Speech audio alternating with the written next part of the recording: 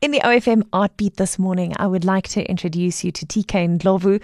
Tell me a little bit about where the process started to get poems together for your book, My Poetic Collage. In all honesty, this is something that I've been working on for quite some time. I had planned on publishing my own poetry collection, I think about 3 years ago.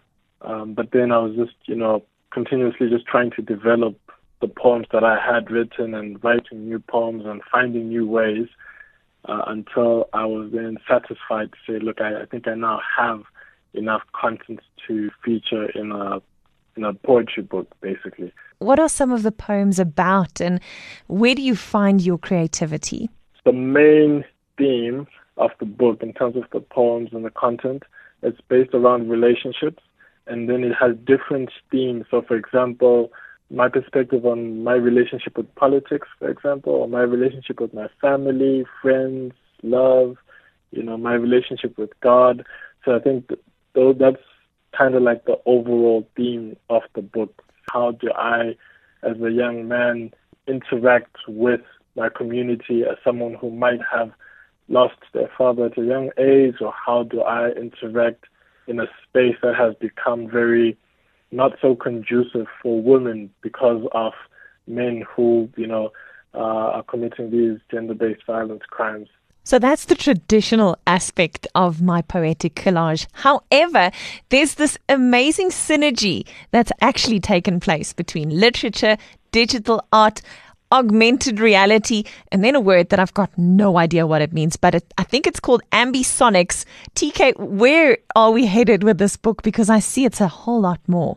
I've been working a lot lately within the extended reality field. So extended reality covers virtual reality and augmented reality, but predominantly within augmented reality.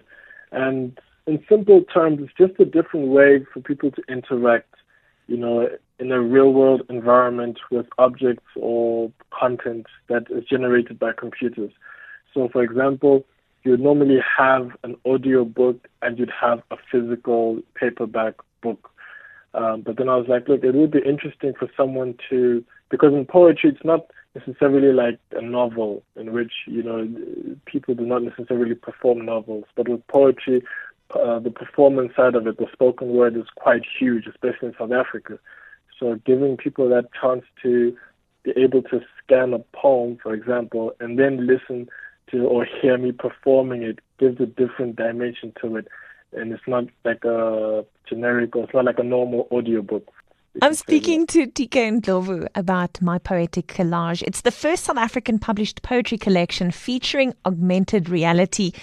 TK, firstly, what is step one? Do we purchase the book or do we download the app? What do we do to support your initiative? So step one is quite simple. Everyone can purchase the book. They can either just order it directly from me or from my website, or purchase at Bridge Books bookstore in Johannesburg. So before they even purchase it, there will be like a flyer that has instructions that they can look at and scan the cover.